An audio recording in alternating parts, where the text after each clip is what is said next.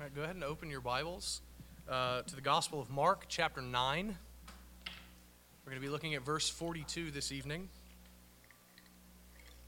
Just the one verse. I see that we have a couple of visitors here this evening. What we do at this church, generally speaking, is we choose a book of the Bible and then verse by verse, chapter by chapter, go through the whole book. And then when we're finished with that, we pick another book. And that's kind of how we do things here. So you're coming to us as we continue our study of the Gospel of Mark. Again, we're in chapter 9, verse 42. And tonight we come to a verse from the lips of our Lord Jesus that deals with the issue of causing our fellow Christians to sin. To begin, have you ever considered how your life affects other people? Have you ever thought about the fact that the way you live, the attitude you have, the things that you do, the things that you don't do, the way that you speak, the advice that you give, everything you do actually affects more people than you? Have you ever thought about that? Because it's true. You know, often our lives have a greater impact on others than we realize. It's been wisely said many times that no man is an island. Right? Nobody just lives to themselves, right, as isolated from others. The actions of one person, however small the actions may seem to be, or however little of an influence that a person may seem to have on society at large, nevertheless, the actions of one person affects other people. Often many other people, and this can be for the better or for the worse, but I want you to know for a fact that the things that we do and the way that we live have an effect on people. An example of this, imagine a professing Christian commits adultery against his wife. His wife is affected. His children are affected. His community may be affected if he holds any standing in the community. Since he's a church member, his church will certainly be affected. People will be hurt. Trust will be broken. A marriage very well may dissolve. The community may begin to despise the faith even more, since this man who committed adultery professed to know Christ. The church will be devastated, shocked, and hurt by this man's actions. The man's adultery would have a far-reaching effect on other people beyond himself. Or more positively, let's say that a man leads his family in family worship throughout the week, as I hope you guys are doing. But this man's wife and children then would be exposed to the word regularly.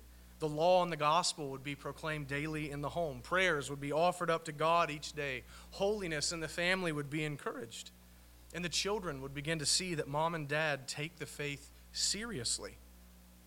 And that they really are disciples. And that being a Christian is not just a Sunday activity. And so the children, at the minimum, would begin to take the faith more seriously into consideration as they grow older. And if by God's grace those children are converted, they would know that the faith is a daily thing, and they would begin to live it out in the world, and it would begin to have an effect on others. And then those children would pass on the godly habit of family worship to their children, and on, if God is pleased to convert more, and on. And generations and potentially hundreds of people could be affected because one man led his family to know and worship God. It's amazing. Just real quick aside, fathers, lead your family. Lead your family in family worship if you're not. If you want to know how to do that, come talk to me. I know I've talked about it before, but anyway, that's not what the sermon's about. But these are just two examples, and the list could obviously go on, but you get the point. The way that we live and the things that we do have a strong effect on others around us, and that has a lot to do with our text this evening. The things that we do, the way that we live, the doctrine that we believe and teach, the example we give, all of it affects our brothers and sisters in Christ. And as we're going to see from this verse, our Lord takes that very, very seriously. In fact, the verse before us this evening is a warning. It's a warning to all who would cause a Christian to sin. It's a warning of certain condemnation for those who would hurt the people of God and cause them to be unfaithful to Christ and His Word. And so we must listen to and heed the words of our Lord Jesus here, lest we cause one another to sin and bring the wrath of God down on ourselves. So this verse is a warning. Yes. But at the same time, by the end of our time together in this text, I think you will also see that this warning from Christ is also a great encouragement to Christ's people because it tells us how much he loves us. So we're going to get there too. Now, if you would and you're able, please stand with me for the reading of the inspired, inerrant, and infallible Word of God. Mark chapter 9 and verse 42. Whoever causes one of these little ones who believe in me to sin, it would be better for him if a great millstone were hung around his neck and he were thrown into the sea. This is the word of God. Let's pray. Our great God and Father, we come before you this evening and we ask that you, by your Holy Spirit, would awaken our hearts to your word. Set the truth home to us, apply it to us. Help us to hide it deep in our hearts so that we might not sin against you. Help us to heed your warnings and fear your threatenings, and in so doing, persevere by your grace.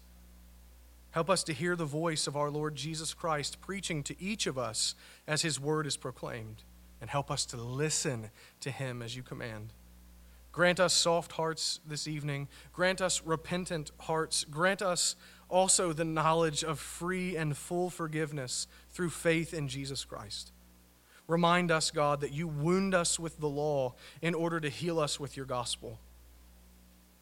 In other words, God, do in us what needs to be done this evening. We ask for this in Jesus' name and for his sake. Amen. You may be seated.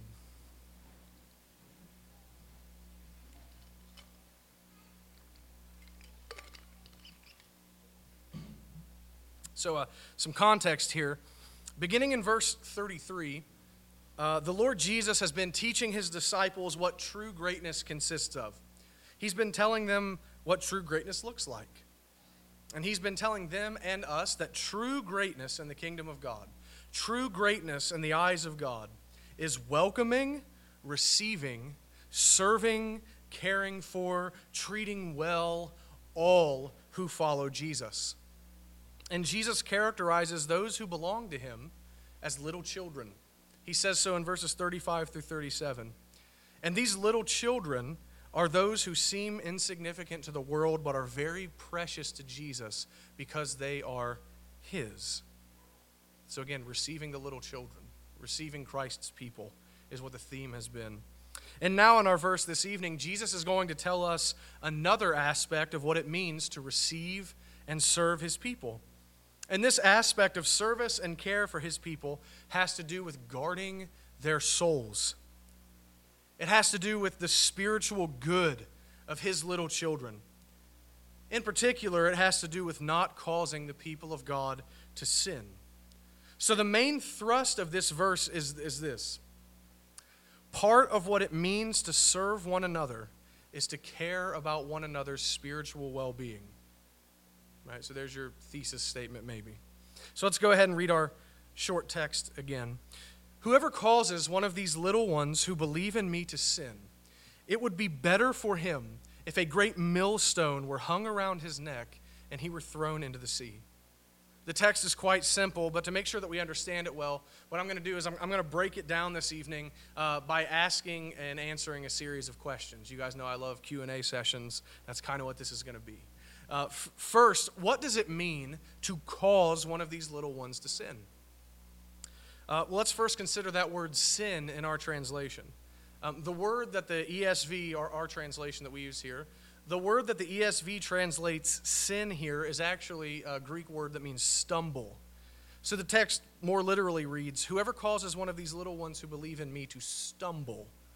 But the idea is that the person is stumbling into sin. Right? Think Romans 14, 1 Corinthians 8, where we're commanded not to put a stumbling block in front of our brothers. It's don't cause them to sin. So our translation gets the meaning of the phrase correct, but it's stumble. So I'm going to be using the word stumble a good bit this evening. But again, this stumbling is causing someone to stumble into sin. Steve Lawson put it this way. If repentance is turning away from sin and to Christ, then causing someone to stumble is turning them away from Christ and towards sin. It's causing someone to fall off the path of righteousness and stumble into unrighteousness. To cause someone to stumble is to cause them to be unfaithful to Jesus in some way. And again, this is a broad concept. I think that it can mean a couple of things that aren't mutually exclusive. It could mean to cause someone to commit a form of apostasy, a forsaking of the faith. Now, don't get me wrong, right? God will save his elect. All those for whom Christ died will certainly be saved. We believe that. But believers can fall into faithlessness and practically abandon the faith for a season. We have seen that. We've seen that. But God, again, we believe that he will faithfully bring his people back to Christ before they die because he's faithful to his covenant.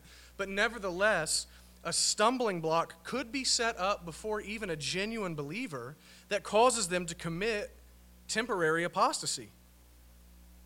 And that could be part of what's in mind here, causing someone to stumble so as they fall away for a time. But that's not all that this means. This stumbling, as I said, is very broad. So at least it means any kind of stumbling. Rather, not at least, broadly speaking, it means any kind of sin, whether it be a sin of word, thought, or deed, a sin of commission, that you go and do something, or a sin of omission, where you don't do something, a sin of disbelief, right, not believing something in the Word of God. You get the idea. This can be any sin, not just stumbling so as to fall into apostasy. So it's broad, and it means to cause a person to sin in any way. I know I'm beating that horse to death, right? Any way, sinning in any way. But maybe you're sitting there and you're thinking, as I do, I like to ask questions when I read the Bible.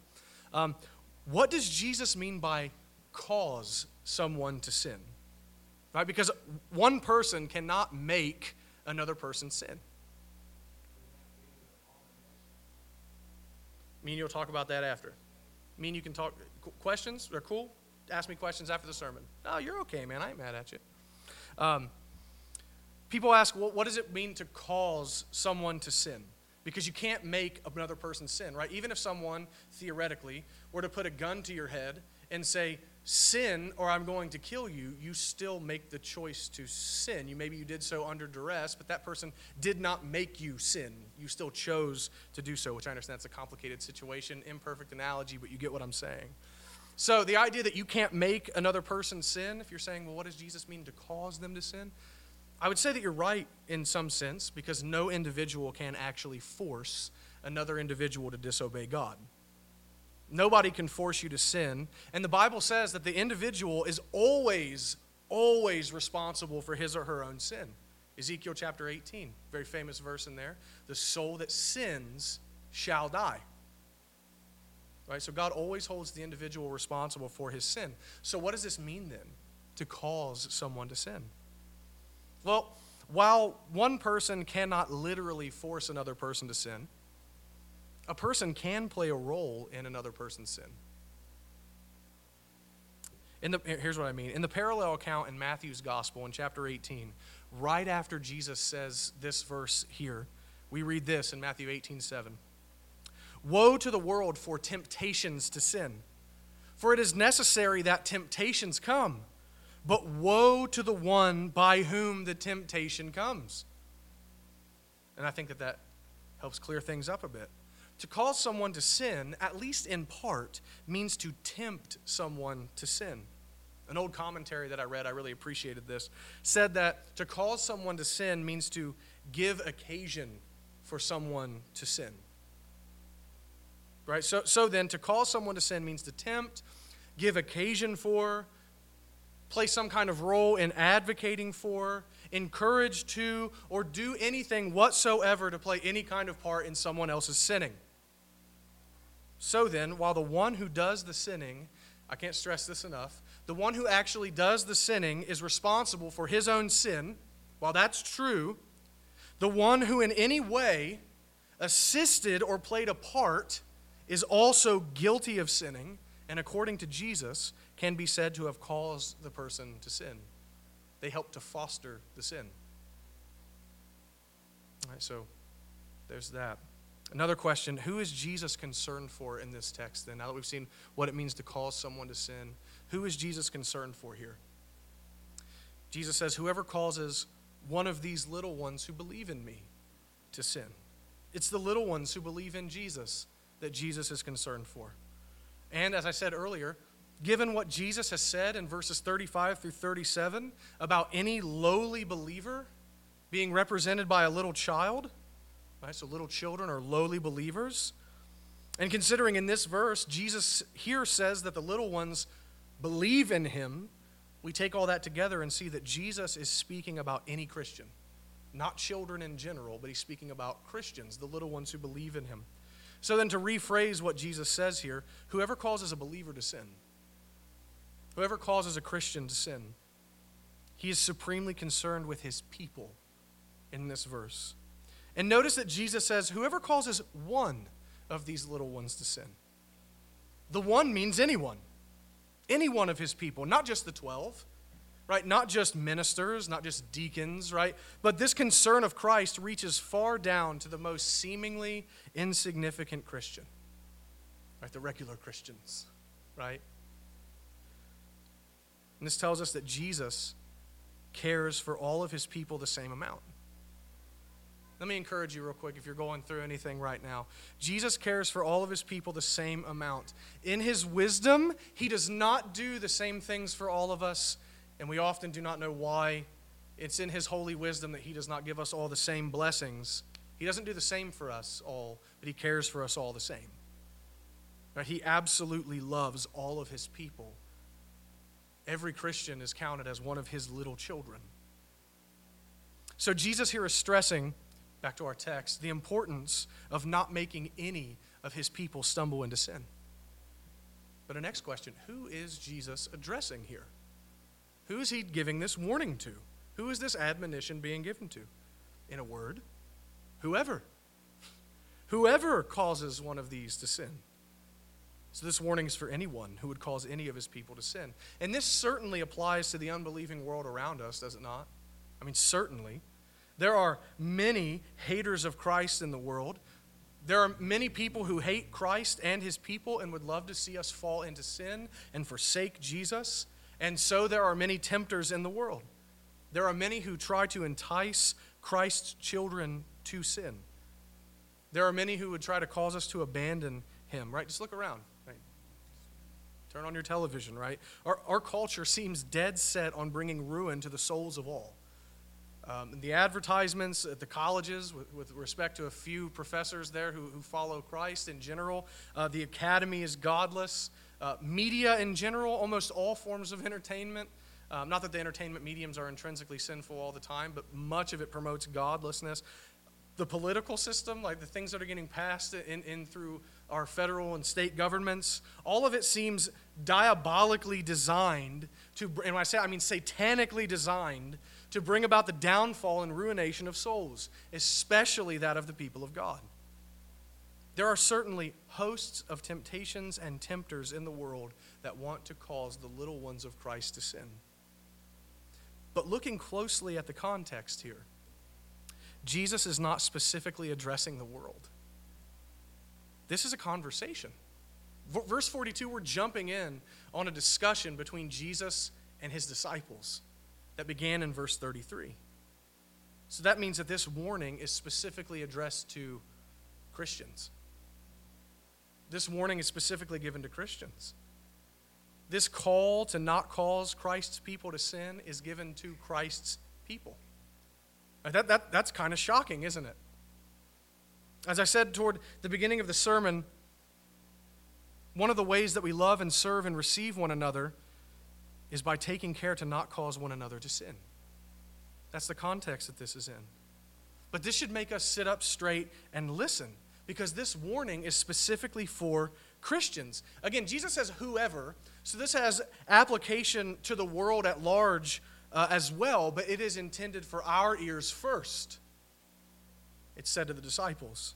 So it's of high importance for us to know that we are not to be the cause of our fellow Christians sinning. We are not to be the occasion for anyone's stumbling. And that brings us to a very natural question, I think. How might a person cause a Christian to stumble?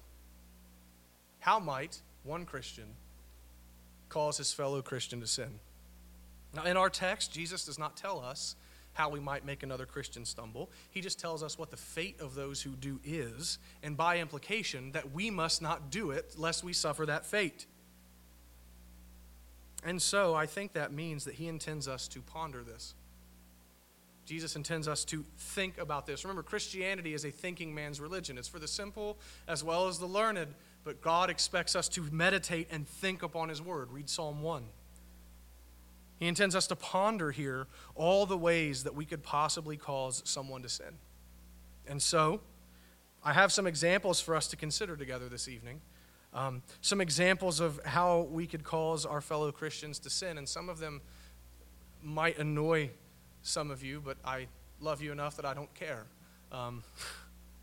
Now, a quick note before I begin. I'm going to be saying you in these examples for the purpose of being able to preach directly to anyone who might be doing these things. All right? But I want to be clear that I'm preaching to myself too. I had to write this. Right? I'm preaching to myself as well. We all need to hear and heed the words of Jesus. And it's going to be beneficial for all of us, especially me, to hear these examples. I have 6 for you. First, you could cause a fellow Christian to stumble by discouraging, condemning, and excluding them. This might actually be what Jesus specifically had on his mind when he uttered this warning in this particular context. Right? You'll remember that in verses 39 through 41 that we looked at last week, there was a discussion about how the 12 tried to stop a man who was also a Christian and doing mighty works in Jesus' name. So maybe it's this kind of exclusionary, censorious attitude that Jesus has in mind here. Beloved, I hope you know that the way you treat your fellow Christian can be a cause to their temporarily falling away from Christ. I hope you know that. Again, God will save his people, but you can be a cause for someone falling away. There are many stories, one in my own family personally, but there are many stories of Christians being so excessively harsh and unfairly judgmental and condemning toward fellow Christians that the abused brother or sister leaves the church and for a time abandons following Christ. I don't have to tell you stories. You've heard such things, I'm sure. You can be so harsh and ungracious toward a fellow disciple that they no longer want to be a disciple because you have, by your meanness, clouded their vision so much that they can no longer see Christ. It's possible. It happens. Or you can discourage an eager baby Christian so much that they are hindered from following after Christ. That you put water on their zeal. You douse their fire that they have. And they become so discouraged that they forget the great grace of the Savior and give up. Or you can exclude a Christian from your personal group and make them think that they have no place in the body of Christ. So they begin to try to look for a place in the world. You can do these things. Now, I want to be clear. I don't mean that you confront a brother in his sin and you do it properly with humility and gentleness and respect, and he gets angry with you, doesn't want to repent, and leaves the church. That's not what I'm talking about. In such a situation, that's completely on him. You didn't do anything wrong. I'm talking about treating a brother or sister ungraciously, not accepting them, being unfair toward them, not letting them in, not showing them kindness or mercy in their sin, not listening to them, and in a sense, running them off. Now they're leaving. They're abandoning Christ. Their sin is on them. But if you played a part in it, you're guilty of causing one of these little ones to sin. A second example. False teaching is another way that we can cause a Christian to stumble. So listen up, elders. I'm talking to me and you, Steve. Future elders, Dave, or any other men who aspire to the pastorate. Deacons, Bible study leaders, Sunday school teachers. This is especially for us. We can cause a Christian to stumble because we teach them error. We can tell someone that something is not sin when it is sin because we have not searched the Scriptures well enough and have been too quick to open our mouth and render a verdict to them. I've done that. We can mischaracterize God. Oh, may God help us.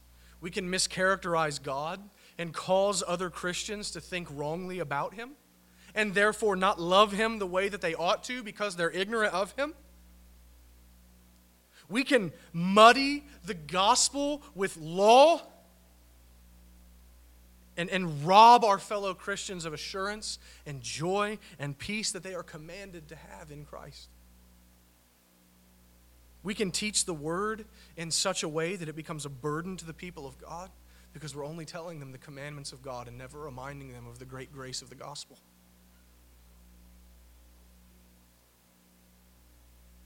We can also minimize the duty of the Christian to walk in the law of the Lord at all times and cause them to sin in their laxity because they don't believe the commandments of God are important because we led them to believe that obedience to God is not important. I've not even begun to scratch the surface with all the ways that the Word of God could be mishandled that would cause a fellow disciple to sin. But let it be known among us that, like James says in James chapter 3, verse 1, not many of you should become teachers, my brothers, for we know that we who teach will be judged with greater strictness. False teaching, erroneous teaching has been the cause of the sin and downfall of many brothers and sisters. So let it be known among us, all of us, that there ought to be fear and trembling every time we open our mouths to speak about God. Because in doing so, we are either doing good or harm to the souls of our fellow Christians. There is no middle ground.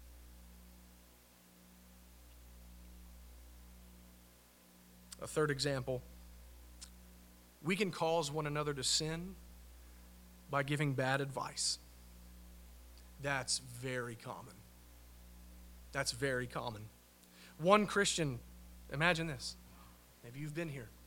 One Christian goes to another Christian asking for advice about a situation, or they're telling a story about something happening to them, and then what happens? Their fellow Christian gives them the wisdom of the world instead of the wisdom of God. Right? Oh, you should just divorce him. I wouldn't put up with that. And there's no biblical grounds for divorce. Or, and I'll be polite with my language because there are children among us. When my husband wants to be intimate and I don't want to, I just tell him to watch a video on his phone. Maybe you should too. Or I think you should just tell him off, man. Just go off on him and let him know exactly what you think. Or, hey, man, I just fight that guy. Right? I wouldn't even waste my time trying to talk. Don't go to HR. Just square up on him. Or, I don't think I'd let that go, man. That's too much to forgive. Or, hey, bro, that girl's cute. Maybe you should get with her, but she's a known unbeliever. Right? Or try this one. One Christian goes to another and tells a story about something they've done, and in the process, maybe unbeknownst to them, they actually end up confessing to something that was sinful. And their fellow Christian says, I think that's normal. I think what you did is normal. And I don't mean that they're trying to sympathize, saying, I understand why you would do that, but, right? But no, I just think that's normal. And they don't act like it's a problem to be addressed. And they soothe the conscience of their fellow Christian who is actually caught in sin instead of gently rebuking them, calling them to repentance, and helping them to come out from under it. And real quick, in case you think that I'm embellishing any of my examples, I have heard those exact things come out of people's mouths. And if I haven't heard them directly, I had someone come to me and say, hey, someone told me to do this. What does the Bible say? And the answer is no. I'm not making these things up. I have heard them. What a shame. How disgraceful. You're causing one of Christ's little children to sin with your bad advice. A fourth example, you can cause someone to sin And this one's going to get me called a legalist probably. The next two, actually, just go ahead and write them down. You can address all your hate mail to Stephen. You can cause someone to sin by recommending ungodly media to them. Hey man, you've got to watch this movie. Or dude, you've got to listen to this new record I checked out. Or you've got to read this book. And you know that the content of that entertainment medium is godless. You know it. You know it's godless. Look, and I'm not going to give you a list of like what you can and cannot watch. I'm not going to give you the Pharisaical list of yes and no. I'm going to let the Spirit of God help you in that as He's done to me. But in your recommendation, you know that the content of that entertainment is godless, that it's vile, that it's vulgar, that it's blasphemous, that it's pornographic, that it espouses a worldview that is antithetical to the Word of God, but nevertheless, you encourage your fellow believer to drink it in just as you have, even though you shouldn't have. And you have no regard for how it might negatively affect your brother or sister as they follow Christ and are trying to kill their sin and are trying to be holy as God is holy. And so you cause them to sin. Or fifth, and this one's probably going to get people mad at me. You can cause someone to sin by the way that you dress and carry yourself and present yourself. Now, real quick, I want to clarify. I am not being my Christian Baptist background saying that you've got to wear a dress at all times if you're a woman, right? So don't misunderstand me here. But I have seen so many Christian women that think nothing of wearing in public skin-tight leggings with a top that does not cover their rear end, or wearing a top where their breasts are falling out in front of everyone. That's immodest.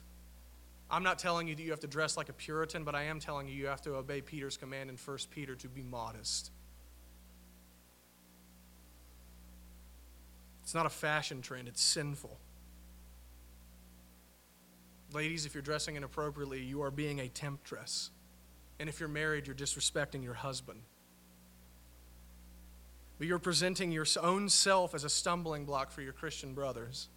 Or, on the other hand, Christian men who think nothing of removing their shirt in mixed company and improper context simply because it's hot outside. Or, I'll let you think on this, men wearing skin-tight pants that draw attention away from their face. You got it. But more than just clothing, there is a way that both men and women can present themselves and carry themselves that is immodest. The word choice that you use, your whole self-presentation can be intentionally seductive and sensual even if you're properly clothed. And that too can be a stumbling block. Now hear me, I want to be clear. If a person wants to lust, they will lust. I used to be a pornography addict, I promise. If a person wants to lust, they will lust. It doesn't matter what you wear or what you do. And the sin of lusting is always on the sinner who does the lusting.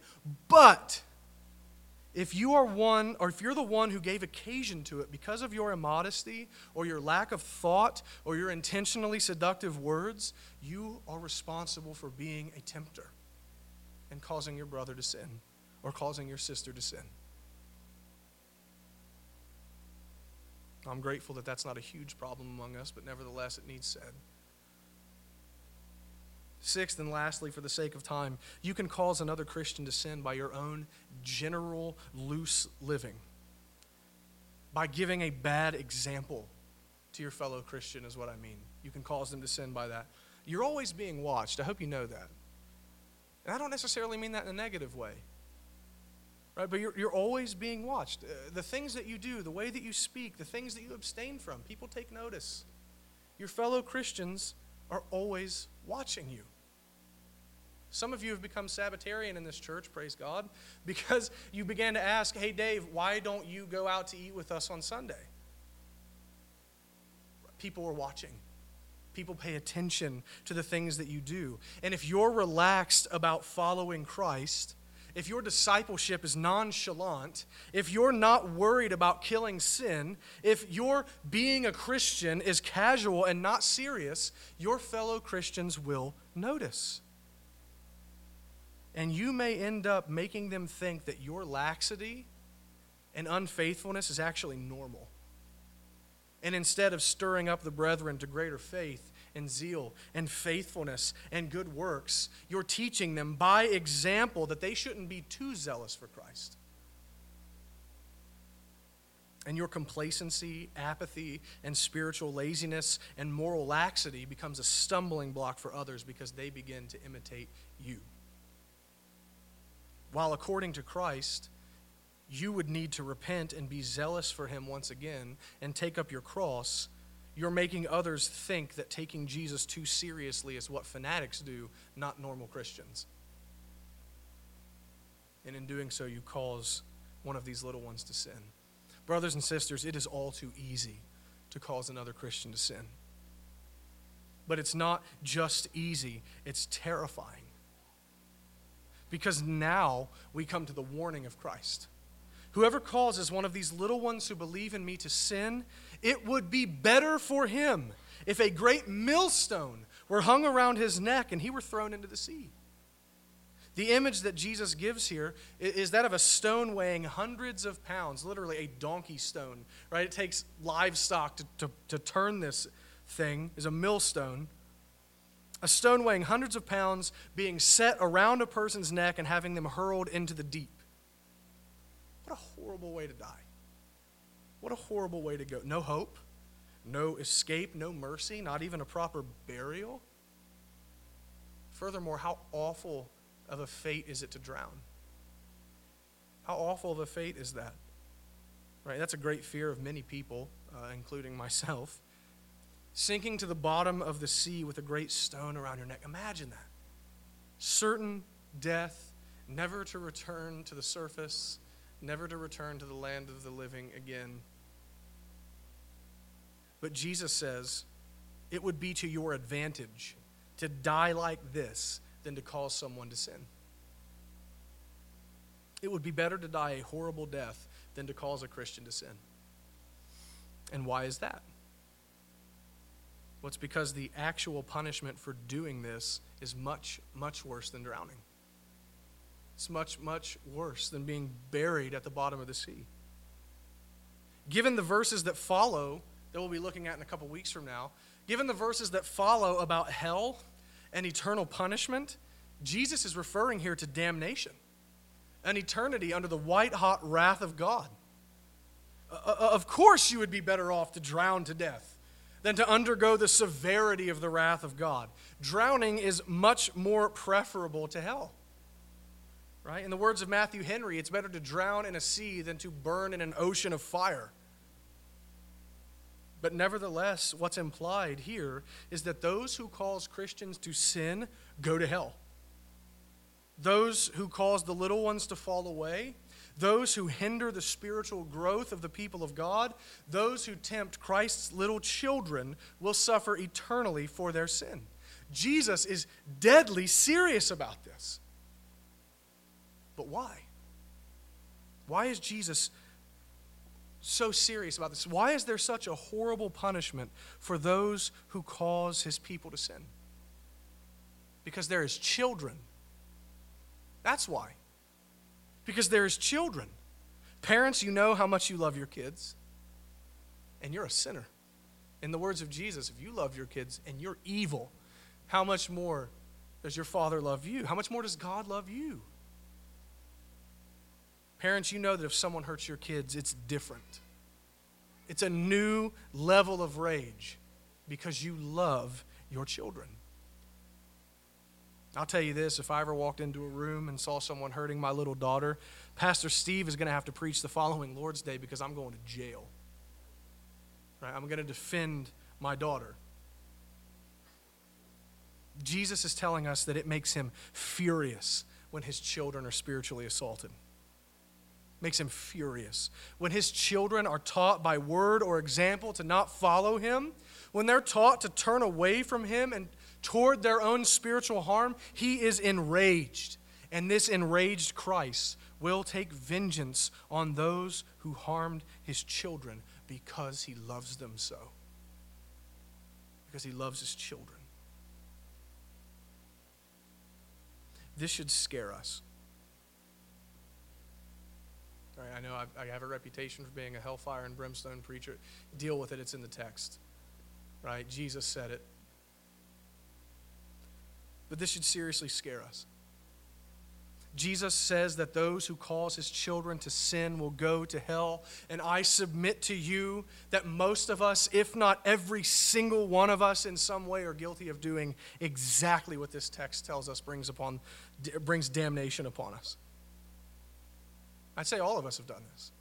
Who among us can say that they've never been too quick to give an unbiblical, sinful opinion? Who among us can ever say that they have not tempted, whether before or after, especially after you've become a Christian, that you've never tempted someone to sin?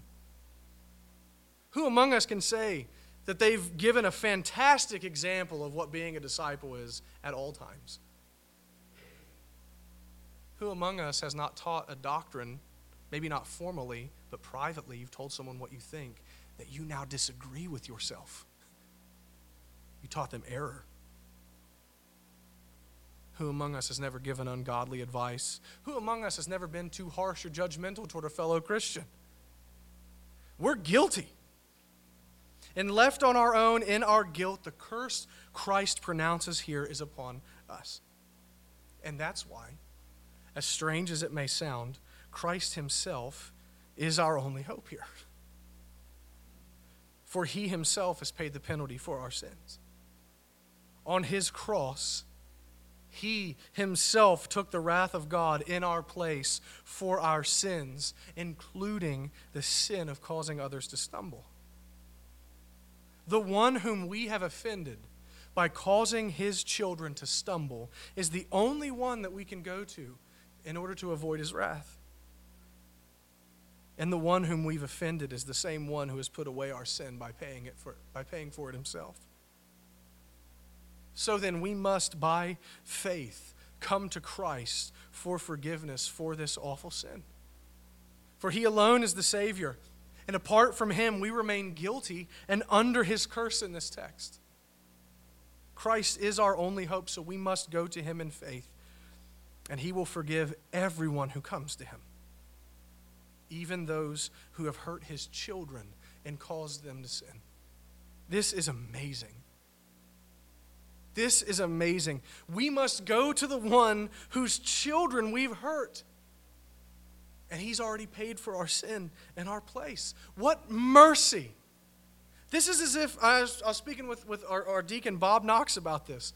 This is as if I walked in on a man punching my little daughter in the face and called the police, and then when they got there, I told them to arrest me and let the man go free. I'm not doing that. But what Jesus has done for us is so much more than that. He suffered God's wrath for us, for what we've done to his own children. This is mercy you cannot fathom. This is grace. And this mercy is ours if we will come to him in faith. As the Apostle John tells us in 1 John 1:9, if we confess our sins, he, God, is faithful and just to forgive us our sins and to cleanse us from all unrighteousness. John says he's just to do this. It is legally just for him to do this because Jesus has paid for what we've done. And John reminds us that we will be cleansed from all our unrighteousness if we come to Christ. Even, what's implied is even the unrighteousness of causing others to stumble. What a merciful God to forgive those who hurt his own people. What mercy. Praise be to him forever.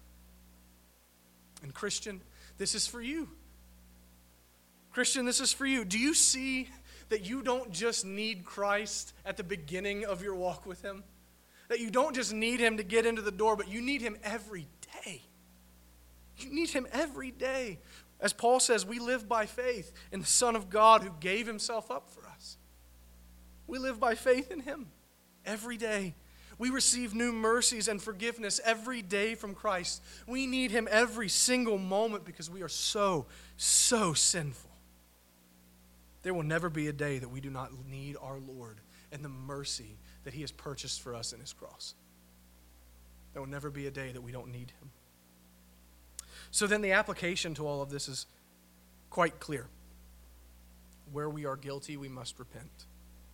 We must confess our sin to God. Plead mercy based on what Christ has done on his cross in our place.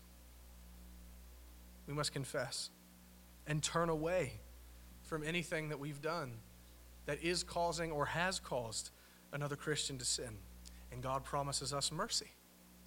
And then bearing fruit with that repentance, we need to go to our brothers and sisters as we're able, who we know we've given the bad advice to, whom we know we've recommended godlessness to, whom we know we've been too harsh towards, and ask for their forgiveness as well. That's what it looks like in this situation to bear fruit in keeping with repentance. But know this, there is life through repentance and faith in Christ, so this is no burden for us. This is mercy. And secondly, we must begin to even more seriously consider how we live. Even more than we have been. We must evaluate ourselves and our choices. We must evaluate the witness that we're giving, not just to the world, but to our fellow Christians. We must consider deeply how the things we do, say, teach, whatever, affect the body of Christ. And in doing so, ask the question, how will this help or hinder my fellow believers? And listen, if you're sitting there saying, in your sin, I might add, I'm not a role model and I'm not my brother's keeper, let me sternly remind you that yes, you are. Yes, you are. You are absolutely your brother's keeper with regard to these things. This is one of the ways that we receive Christ's people, like he's been telling us to since verse 33 of this chapter, by caring for the spiritual well-being of the household of God. So yes, we're a family, and yes, we are our brother's keeper, and we must honor that stewardship given to us by the Lord of the church. But as we come to a close now, let me give you a final word of encouragement. I want you to see in this text Christ's love for you, Christian. I want you to see Christ's love for his people. Yes, it's a warning. I'm not trying to minimize that. Yes, it's intended to cause us to repent and be careful of how we live. But at the same time, this text should really encourage us as the people of God.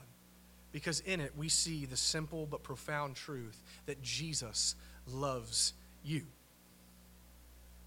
Christian, Jesus loves you. If you're an unbeliever and you're here with us, come to Christ in faith and become one of his people, and he will love you. He will treat you the same. You'll come out from under his wrath and be adopted into the family of God and treated as one of his people. But seeing the wrath and anger of Christ in this warning should remind you how jealous he is for you. It should remind you how much he loves you. You see, I was talking to Pastor Steve about this last week. Love necessitates wrath. It absolutely does. Our culture doesn't think that way. But love necessitates wrath. If you love something, if you really love something or someone, you will have great wrath against anyone or anything who harms it. If you love children, you will hate pedophilia. If you love marriage, you will hate adultery. If you love God's design for sex, you will hate homosexuality. If you love God's design of man and woman, you will hate transgenderism. If you love hard work, you will hate theft. If you love life, you will hate murder. If you love honesty, you will hate lies. If you love the truth, you will hate error. If you love God, you will hate sin. And since Christ loves his children, he hates all who would dare harm them. His love necessitates his wrath. And that's why we see his wrath here in the text, because he loves his people. And that's why he damns those who do not repent of this sin. It's because he loves you. So, oh, little flock, people of God, children of Christ, know this for a fact. He loves you with a fierce love. So much so that not only did he die for you, but he will not suffer those who harm you to go unpunished if they do not repent. Beloved, he loves us, and that's why we're called the beloved. So remember that, and rejoice in that, and love him, and love one another for his sake. Amen. Let's pray. Our great God and Father, we thank you for this word that you've given to us from the lips of your Son. We ask, God, that you would help us to take seriously the words of Jesus here. God, we know that you give us warnings in your word that are designed in such a way that the people of God, those who have actually been converted, will listen to the warnings and heed them and fear your threatenings, so that by your grace we will persevere. God, though that may seem strange to some of us, I pray that nevertheless you would help your people to listen to the warnings. God, help us to repent sincerely and consider how we're living. Help us to be a godly people. And Lord, set deep in our hearts that you really do love us.